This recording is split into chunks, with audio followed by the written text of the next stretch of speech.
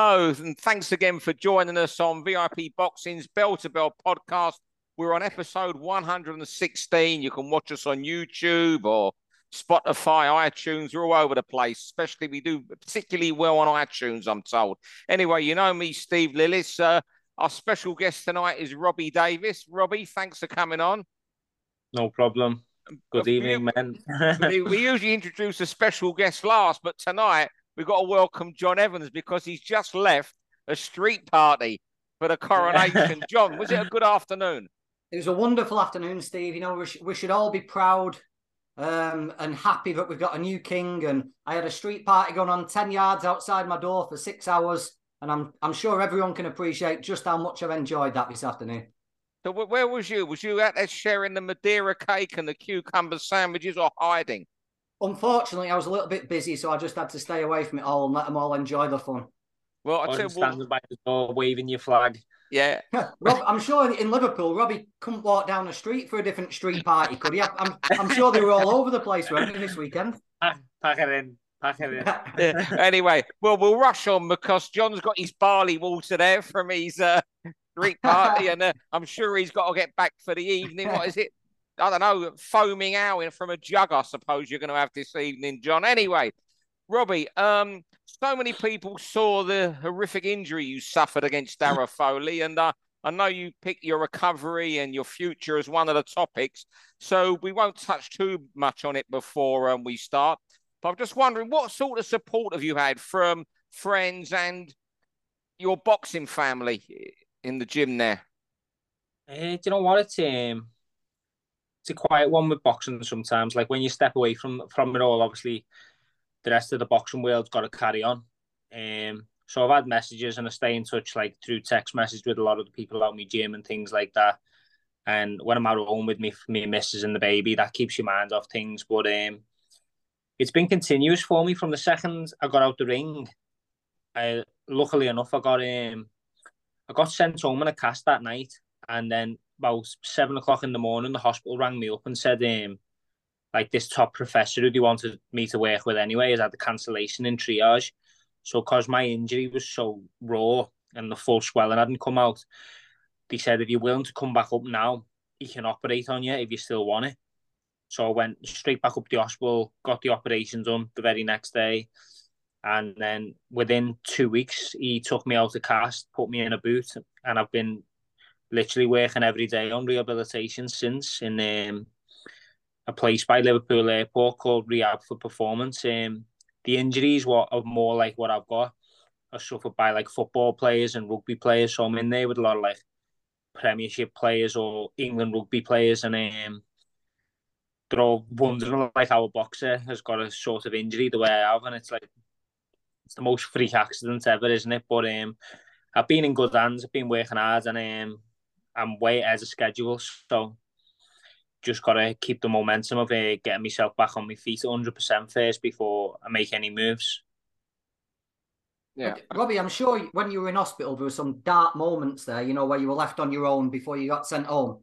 If someone had said at this point, this quick to the accident, you'd have been where you are now, building it back up, rehabilitating, would you have ever believed that? Because this is like, I text you the other day, it's like a Wolverine recovery.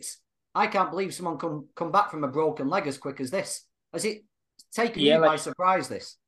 Do you know what? Because I've never really broken any major bone in my body, so only when I'm getting told by other people and they see me, like they just do our like local shopping centre and I'm walking through it, they're like, how are you walking already? And I'm like, I don't know, just following the routine of what I'm told to do by my physios and my rehab team. Like they're all surprised as well. And after 6 weeks, the actual professor who put me in the boot cleared me and said, you don't even have to wear the boot now after 6 weeks. So when I was actually in there, he shouted another doctor in and showed them the scans and the pictures and that. And he was like, oh yeah, it's all healing, great. And he went, that's in 6 weeks. And the other doctor was like, wow, you've done brilliant, blah, blah, blah. I was like, I haven't done anything really. Do you know what I mean? It's just worked out that way. Do you know what I mean? So, but I'm not out the dark yet. I can see the light, but it's still not 100%, but it's getting there. Do you know what I mean? Right. All right. And I'll tell you what, we'll push on with it. I think it's your second appearance, Robbie. We speak for 3 minutes on each topic. Then John rings that bell and gets a bit serious. Unless the neighbours have got it while they're having their street party outside tonight. The bell to celebrate. John, have you got the bell? Yeah, it's here, Steve. You've nicked it off them. They're all waiting for it back. Hey, when I got home with my injury for a laugh, I bought a bell off Amazon and it was jingling it to the missus. Oh, she was screaming the house down. How long did it last before it got lobbed at the wall? It didn't last long, actually. I shook it and went, like, Rebecca dear, I need you. And she went, you're recording on Instagram, aren't you? Well, we'll carry on about yourself, Robbie, for round one. John, have you got your clock ready? Yeah, all ready to go. You spoke about your injury. So tell us about, your plans for boxing. I saw a bit of social media where you couldn't hide your disappointment when Jack Catchwell got the Darragh Foley fight. So what are the plans and when? Yeah, it's like, obviously, of course, I wanted the rematch. I spoke to Eddie briefly, but with Darragh Foley, he had in his contract that he had to fight again within 90 days. So whatever sort of deal he done to take the fight with me on short notice, he must have had to get another fight, maybe for better money, in 90 days. Because I've seen there was talks of him fighting Cully at a lightweight, but he basically said, I can't make the weight. He wanted Cully to come up. There was back and forth. That didn't happen. And then the next thing, Jack Catchwell signs with Matchroom. So they must have just thought the best thing to do now is put him in co-main events with Jack. But I have spoke to Eddie briefly because I did make it noted that like I was disappointed because I wanted the rematch, like because I feel like I was hard done by because of the injury. And he has said to me that I can still do the rematch afterwards. But I don't expect him to beat Jack, but I just want him to give him a good account of himself. Yeah. Have you any indication? You've spoken so positively about your recovery and people stopping you when they see you walk into the shops, can't believe you're walking so freely. When you might be back in action? No, do you know what? I've had besides them on odd little text messages off Eddie himself, no one else has spoke to me at all about what's next. So I've literally just had to either sit on my own and stew on things or just get on with my recovery. That's all I've really been doing at the moment. If Jack takes Foley apart, Robbie, which he's capable of doing, he's a good fighter, Jack, and it's 3 or 4 one-sided rounds, would the rematch lose a little bit of appeal? Or is that something that before you call it quits, you need to put that right? How are you thinking about it? Yeah, it is definitely something like, because, listen, I got it once in 2 rounds, and then the third round it was over. Do you know what I mean? I feel like I only got it with that shot because I got very complacent. Like I was just doing what I wanted as I wanted, landing my right hand as freely as I wanted, and then I got a bit complacent, got clipped with an overhand right, and when I went over, snapped my leg at the same time, which was unfortunate. And even with the knockdown, I feel if I hadn't broke my leg, I'd have got up and just carried on doing what I was doing anyway. And reckon that I either ran away with the scorecards or stopped them late on. So it is definitely something I'd like to make right before I do anything. But there is still fights for me, but I don't want to shortchange myself with having a loss to him in the meantime beforehand. Like, if I could make that fight before the end of the year, that I'd be grateful. But if I can't, I'd take one beforehand, and then I'd still want the rematch, regardless of how he gets on with Jack. Fine. Right, round 2. Well, thanks for filling this in on where things are with you, Robbie, and I'm sure everyone watching, listening, wishes you a swift recovery. But now, everyone seems to like you, Robbie. Now we're going to talk about someone who seems to divide opinion. The Marmite man, Ben Whittaker. I just think, young fighters these days, they need more than ability. They need to have something to sell themselves on. And I think the X Factor. That X Factor, yeah. And Ben's got an X Factor, that Marmite. People hate, some love him, some hate him. I just think he's doing it his way, and I've got no real problem with the way he's going about it. Maybe the only thing from yesterday's fight that made me feel a little bit wince slightly was the lack of respect to a guy who was just there to make up the numbers. That's the only thing. But I think he knows exactly what he's doing, and he's going to wallow in being this Marmite man. I feel though, like if you knew Ben as an amateur, he'd be like, he was doing that at a very good level though, even as an amateur. I can imagine he was getting told off by the coaches for doing certain things. I remember him stepping one way, stepping the other, and then like rolling under a fella's arms and then hitting him with 2 shots, and it was like a European semi-final or something like that. Do you know what I mean? So I feel in them sort of fights where he's doing it against the lower level opponents, that's what makes people wince and cringe a little bit. But if he carries on doing it as he goes through the levels, it will be one of them where 1 minute they hate him, then they'll be sitting on the fence like, oh, well, maybe it's not that bad. And then before you know it, they're all fans. So it might just go through the stages of how they feel about him because he's still doing it at the lower level. But if he carries on doing it as he goes through the levels, he'll have that sort of star power like of what Naz used to have. Do you know what I mean? And even the way he come out with the ring walk and the leopard print stuff, I feel that's the sort of look he's going for anyway. It's you either like me or you don't, but I don't care. Do you know what I mean? The one thing Naz had was lights out power, wasn't it? And Ben might not maybe have that. I've seen. Well, I think it was his first fight with Sky. He put that lad lights out. Do you know what I mean? And he was just flexing one way, going the other, and then he just hit them with one right hand, and he didn't even get up. He froze him and put him down. So maybe he hasn't got that one punch knockout power, but I feel he's that accurate with his skills. He can definitely do it to a few people, and he's very capable. Yeah, it's funny you mentioned. I remember back in my old days, Steve. Friday night used to have The Word on Channel 4, and Naz used to be fighting on ITV, and you'd flick. And people hated Naz. The commentators hated him when he was taking the piss out of people and dancing round. By the time he fought Badillo and he was doing that, people absolutely loved it and they were there for the show. So like Robbie said, you can turn it round, can't you? The first time Naz did it, I'll never forget, it was a Wednesday night. He won the European title. I was there in Sheffield with Buatsi. He beat Bel Castro. And in the 11th or 12th round, he totally took the piss out of Bel Castro, had achieved so much. And that was the night I knew Naz was a superstar. Bel Castro in his next fight went and fought a guy for the IBF title called Harold Gray. Was he a Colombian? Can't think. And he almost beat him for that. The fight after that. And Naz got absolutely hammered for showboating against Bel Castro. But you know what? Ben Whittaker, welcome any time for me to watch him or be on my TV. Yeah.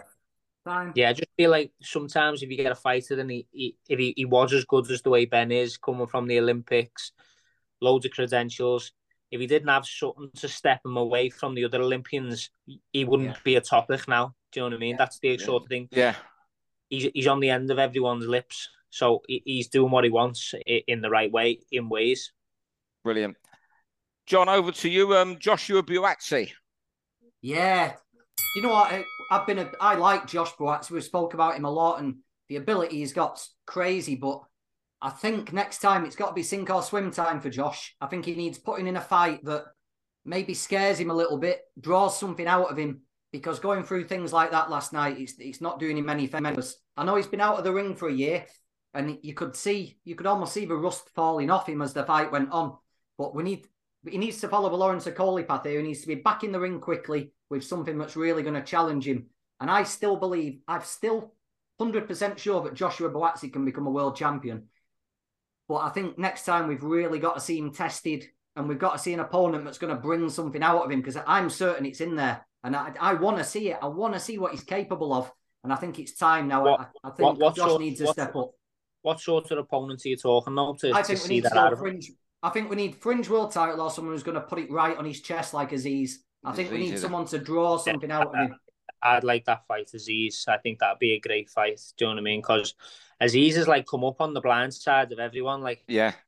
Just we're the likes of Buatsi been had that star power from the Olympics. Dan Aziz has just come up the quiet side, and he's been winning everything, beating everyone, doing everything you've asked of him, and now he's right up there as well. And now, when they were both earlier on in their careers, everyone would have favoured Buatsi straight away. Whereas now you're like, ooh, could go either way, go fight. Yeah. So I think that's definitely one. Who was the one who fought on the Matchroom card? Who's the same weight? He beat Bolotniks.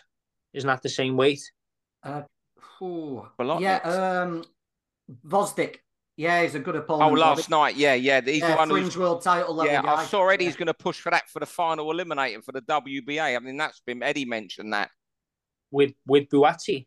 Yeah, because that'd be a big fight. Eddie's mentioned that. Yeah. But still, it's interesting. Just moving slightly.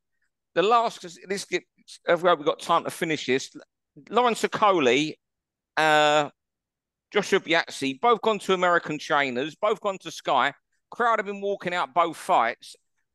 Has the trainer switch affected them at all? I think they've gone to them trainers because they've got so many credentials, and like if they both come from good coaches as well. So if you're gonna leave, you've got to go for someone where you think you're gonna learn more, not go backwards. So I think that's the reason for it. I just feel like with Buatsi, he had quite a long time out the ring, and I think that showed. I think in his next performance, if it's quickly, you'll see a better Joshua Buatsi with Lawrence. I think it'll just take a bit more time to mold the new style into his into the way he's going to fight. But obviously he's fighting me gym mate, so I don't want that to be too soon. but that's just the way I think it's going at the moment. But I think the two of them are. I think eventually they'll get back to the better ways. I think it's a lot of pressure on the shoulders because they've left Matchroom, and then if they don't have a good performance, everyone's like messaging Eddie saying, "Oh, you haven't missed nothing. Don't worry about it." Blah blah blah, and they probably expect all that as well. Do you know what I mean? Yeah. All right. Round 4, back to you, Robbie. Your second topic. John Ryder, very brave, heroic in defeat against Canelo Alvarez. Suggested afterwards that Canelo might be past it. What do you think, Robbie? Do you know what? I actually I was listening to John Ryder's post-fight interview, and he actually thought that as well. He said he's past his best, but he couldn't get me out of there. But I think it's okay saying that. I don't think Canelo will beat Bivol if he fought him again. But I think if he stayed at super middleweight, he's still a man. Do you know what I mean? How many times have we seen John Ryder fight people and get it with a right hand just on the button and be hit and put down? There's not many that can do stuff like that. Do you know what I mean? John Ryder's a tough man and a very good fighter, being in there with the best. And I think Canelo is still the best at super middleweight. I think it'd just be hard for him if he stepped up to Bivol. Yeah. Because he's another class act. And I think size counts going into them sort of fights. If you've got a good big one versus a good little one, I think the good big one will 9 times out of 10 always come out on top. I mean, I think it's far too early to say he's past his best, on last night's performance. I agree with what you said. There's only really Benavides, I think, can challenge him at middleweight, super middleweight. But if you go back, he's been fighting at the highest level for 12 years. Almost 12, 13 years ago. He beat Matthew Hatton, that super welterweight. Even he's only been fighting twice a year, and he's got all that money, and that's super. We got to understand how big he is in Mexico. He is their number one sporting superstar. It must get harder to motivate yourself when you're 32 and you've been through that number of training camps. It's been every fight since 2011 has been big. Yeah, someone posted his resume earlier on today. I think it was Boxing Kingdom. And there was I think it was over, say there was 20 odd fights. I think 16, 17 of them were all world champions or former world champions. Is that what it is? Yeah. What a CV. What's your opinion, I'll tell John? You what, if he's not what he was, he made pretty straightforward work of that last night, didn't he? John's a good fighter, and he was busted up and in a bit of a mess there last night. But one thing I would say he might have lost, Robbie will know way better than me. Has he lost that ability to maybe go up a gear, Robbie? It all looks a little bit more one pace now, and if he's got people hurt, Golovkin was a sitting duck in that second fight, and he faded against Bivol, and there didn't seem to be that burst in the second half last night to maybe get a hurt Ryder out. That's the only thing I can see, but skill-wise, he looks as really good, doesn't he? I think even from when he fought Callum Smith, he's like fell into that sort of role where he has a tight guard and just bobs and weaves, and it's a slower pace, and he just picks his shots as the fight goes on. I feel like that was his style last night against John Ryder, where you used to see where he'd get you on the ropes and he'd throw 4, 5, 6 shots, where I don't think he really does that now. He'll like set you up for maybe 1 or 2 big ones. It'll still work. Like, I think John would have done a lot better if his nose wouldn't have been busted up in that 3rd round, was it? I think that took a big effect because John was struggling to breathe. He then started standing up in between rounds to help get his oxygen in him, probably so he could breathe through his mouth rather than his nose. So I still think, like I was saying before, I still think he's the best and he's still the man to beat. I just think if he goes up against a fight with Vol, I think it'll be the same outcome. Yeah, I do. Thanks a lot. Round 5, I want to just touch on how some boxers might have a way forward. And I've got this. I'm not going to name the fighter because someone told me this the other day, what a fighter's planning to do. Now, fighters that are okay professionals but aren't going to win British titles, or go on to a higher stage. Do you ever see... I was told a story of a fighter, I'm not going to name, and he's got a great background story. He lost a decent-sized fight recently. He's going to have another one. Most probably going to lose again and then go on to that Misfits circuit because he's got a story. Can you ever see more fighters going down that way? Guys that can't... But not everyone can do that. To go on that Misfits, you've got to have some sort of pull and power, some like be an influencer in your spare time, or you need to have something more than just your boxing. Like if you're just a failed boxer, you can't just go on that Misfits. Like you're saying, if your story's big enough and you've got a big following and people want to watch you fight these Misfits, YouTubers, whatever they are, race car drivers, ex-MMA fighters, like then people will watch you. But if you haven't got nothing like that, you can't just be a failed 10-0 fighter. You fought 10 journeymen, stepped up once, got beat, and then jump onto Misfits. Like, I don't think it'll work like that. Do you know what I mean? But so I don't think there'll be as many as you think going over to it. But if, like you're saying, the fighter that you're on about's got a great story, he's got a big following. Like, I think it'll be an outcome. Like, I know there's a great fighter from Liverpool, and he's meant to have a massive fight in line with a massive star, and that'll be like, it won't be Misfits. It'll be bigger than that, and it's the same sort of scenario. He's thinking to himself, if I fight you and just make some noise because my following's massive, your following's massive, I could make more money off this fight, and we're both not boxers, than I would off any of my career. Do you know what I mean? I suppose if you were big enough to make an impact in Misfits with the crowd you need, like Robbie said, you'd be a looked after home fighter in boxing and you'd get your career brought along slowly, wouldn't you? There'd be someone would be building in boxing if you could attract that audience. The other thing is, which of those Misfits are going to volunteer to take on someone who's been boxing for 15, 20 years? Well, look at Tommy Fury as example. He's just won that fight and now he's getting called out by KSI. Yeah. So that's another big fight for him, and he's probably looking at that thinking, well, you got beat by Jake Paul, and I've just beat Jake Paul, so this is another money fight for me. So I'll take that twice on Sundays. Yeah, you know what? I'm speaking to someone who's quite close to Tommy Fury, and a few before the last fight, he was saying to them that he wants to be a serious boxer, but when there's this sort of money being thrown at him, he just can't turn it down. He won't turn it down, and no one can blame him. That's why I didn't. As we were talking earlier about him against Jake Paul, that wasn't my sort of thing. I was still fascinated and found a way to see it. Oh yeah. Great stuff. Time. Right. Final round, John. No lose. Yeah. Again, another one. Robbie will be able to answer way better than me, but John Ryder doesn't come into this because John's a world-class fighter and he took that challenge last night and I think he earned his shot and he just came up short. but it's something I see bandied around. He's got nothing to lose in this fight. And sometimes I think, Jesus Christ, we've got a hell of a lot to lose. When a fighter's usually described as having nothing to lose, it's because they're way outclassed.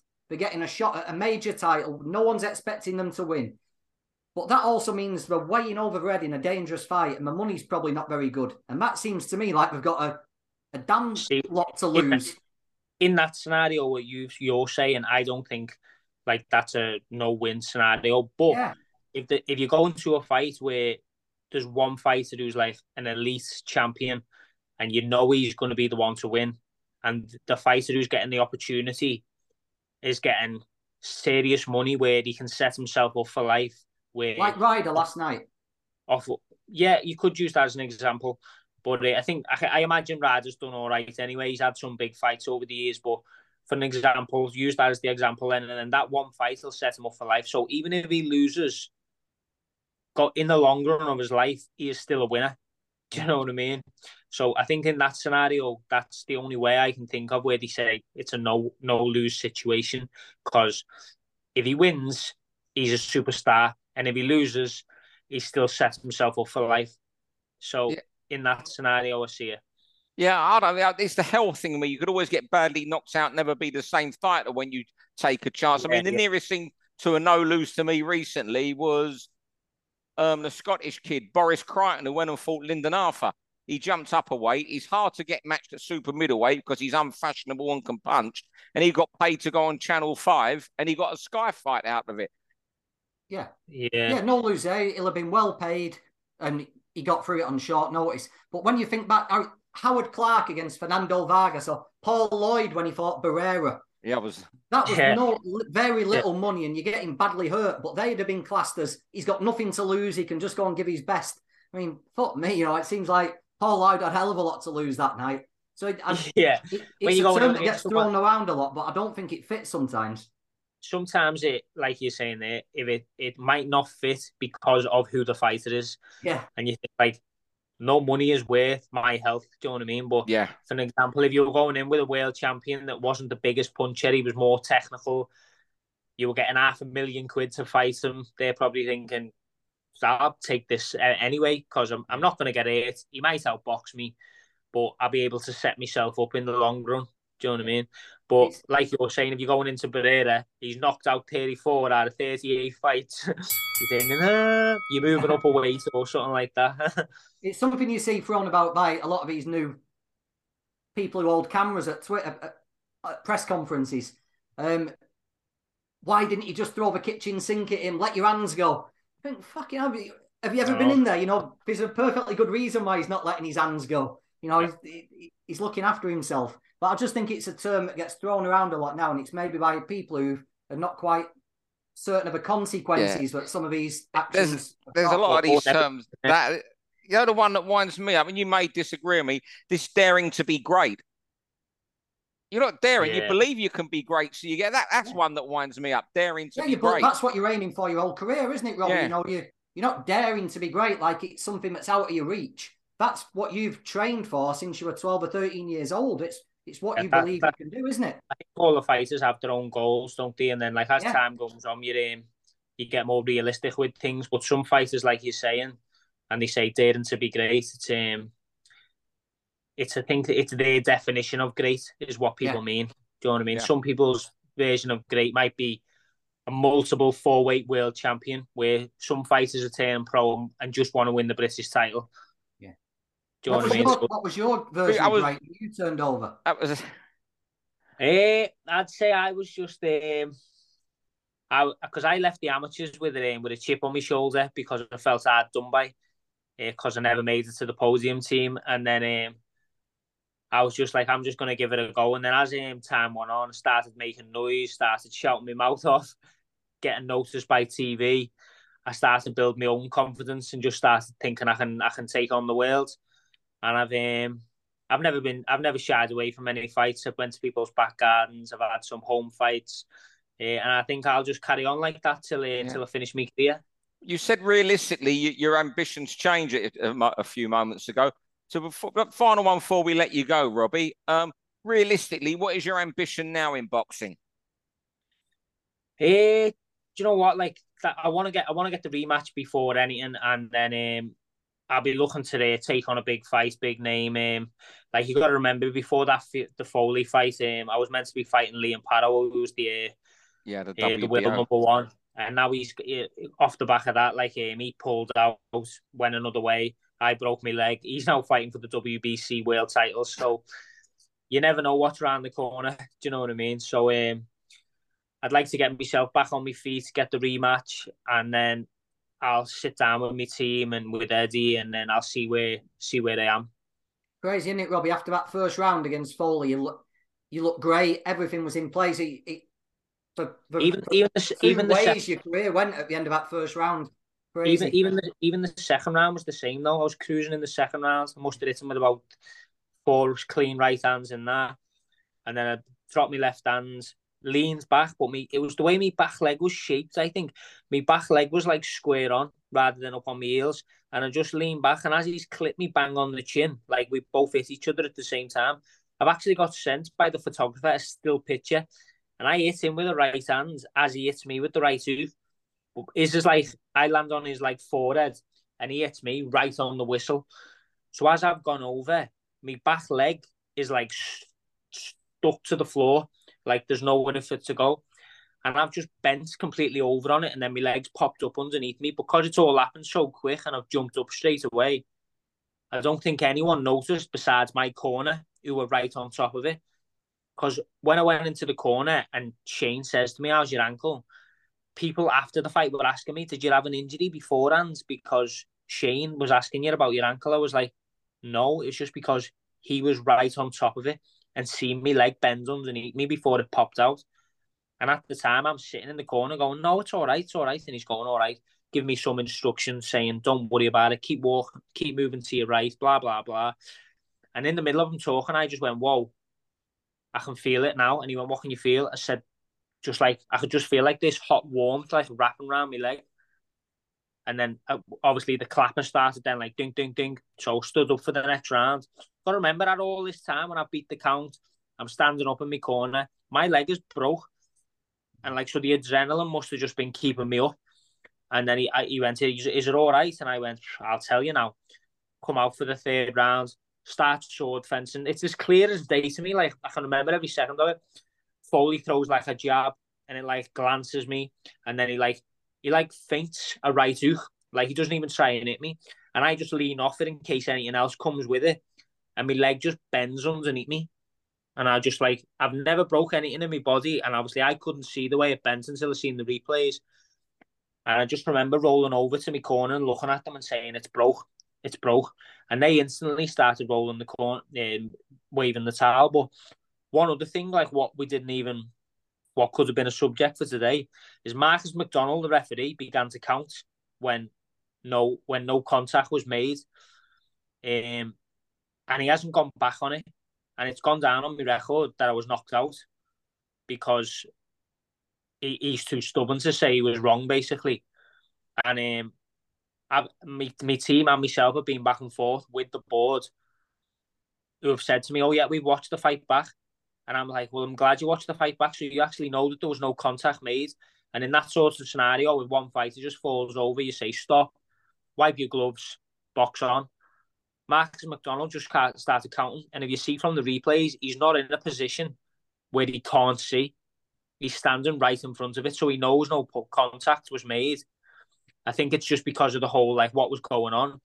He's just got too excited and started counting. And then because I jumped up and couldn't like hold my own weight and grabbed him on the shoulder, he's just waved it off. But while all this is going on, Shane in my corner are already waving the towel, like trying to retire me. And he's just like oblivious to it, like just completely not looking. So that's been a bit of pill to swallow, like, you know, from my point of view. I tell you what, just listening to you talking about it, I can see why when I said there, what's your realistic ambitions, and and obviously all you're focused on is this rematch, and the way you've given us insight and spoke about it today is obvious. Yeah, honestly, like a couple of things like after the fight a better way at me, definitely. But it's like it's one of them. I know Foley said, didn't he, as well? Rematch after the fight. To be fair, like obviously when I'm in fight mode, I don't like to get on with too many people because I have to be in that sort of mode. And any time I've ever been in a fight where the opponent has been a top lad and I've knew that, I've always boxed shit. So ever since then, I've always liked to start keeping the mind frame as like, I need to smash you up. Do you know what I mean? But while I'm in the ring and I'm sitting on the stool, he comes over to me and he goes, in his Irish accent, "Fucking hell, Rob, I feel a twat. I've just been celebrating on the ropes. Didn't realise you broke your leg." And I just like, and I was like, fair enough. Do you know what I mean? And then he went, "Tell you what, you didn't have to give me," and I didn't know what he meant at this point, but he went, "If you're ready to go in 3 months, I'll give you the rematch." And what he must have meant by that, because he knew he had that in his contract that he had to fight in 90 days. But at the time when he said that, I'm thinking, what are you on about? 90 days? My legs broke. I never said nothing at the time. I was just like, I'm pretty vague at this moment. Nothing's coming out of me. I'm just listening to him. And it's only like days later, like I started realising what he actually meant when I spoke to Eddie and that. And Eddie said like he had to fight within 90 days. And I was thinking, that's what Foley meant in the ring when he said to me, "If you're ready in 3 months, I'll give you the rematch," because no one wants to win like that. But when he was saying that to me in the ring, I was like thinking, what are you on about? But obviously that was why. Do you know what I mean? Well, I'll tell you what, you've given us tremendous insight tonight. You've been a wonderful guest. All we can do is hope you're back in the ring very, very soon and you get that rematch and those things that are eating away at you are erased when you get that rematch. So thanks for coming on, Robbie. Yeah, honestly, thanks for getting me on, lads. It's been a good one. And John, thank you very much for leaving the street party. I've got to give you a quick call, John Evans, before you go back to the foaming hour and whatever you're having for supper with your neighbours tonight. Thanks, before everyone. You put your Great Britain flag back on your head. And thanks everyone for watching and listening. As you can see, but man in a moment, Royalist John. Thanks very much, everybody. For all boxing info, news and latest interviews, amateur and pro, across the north, click and subscribe. VIP Boxing Promotions. Also, Twitter, Instagram and Facebook.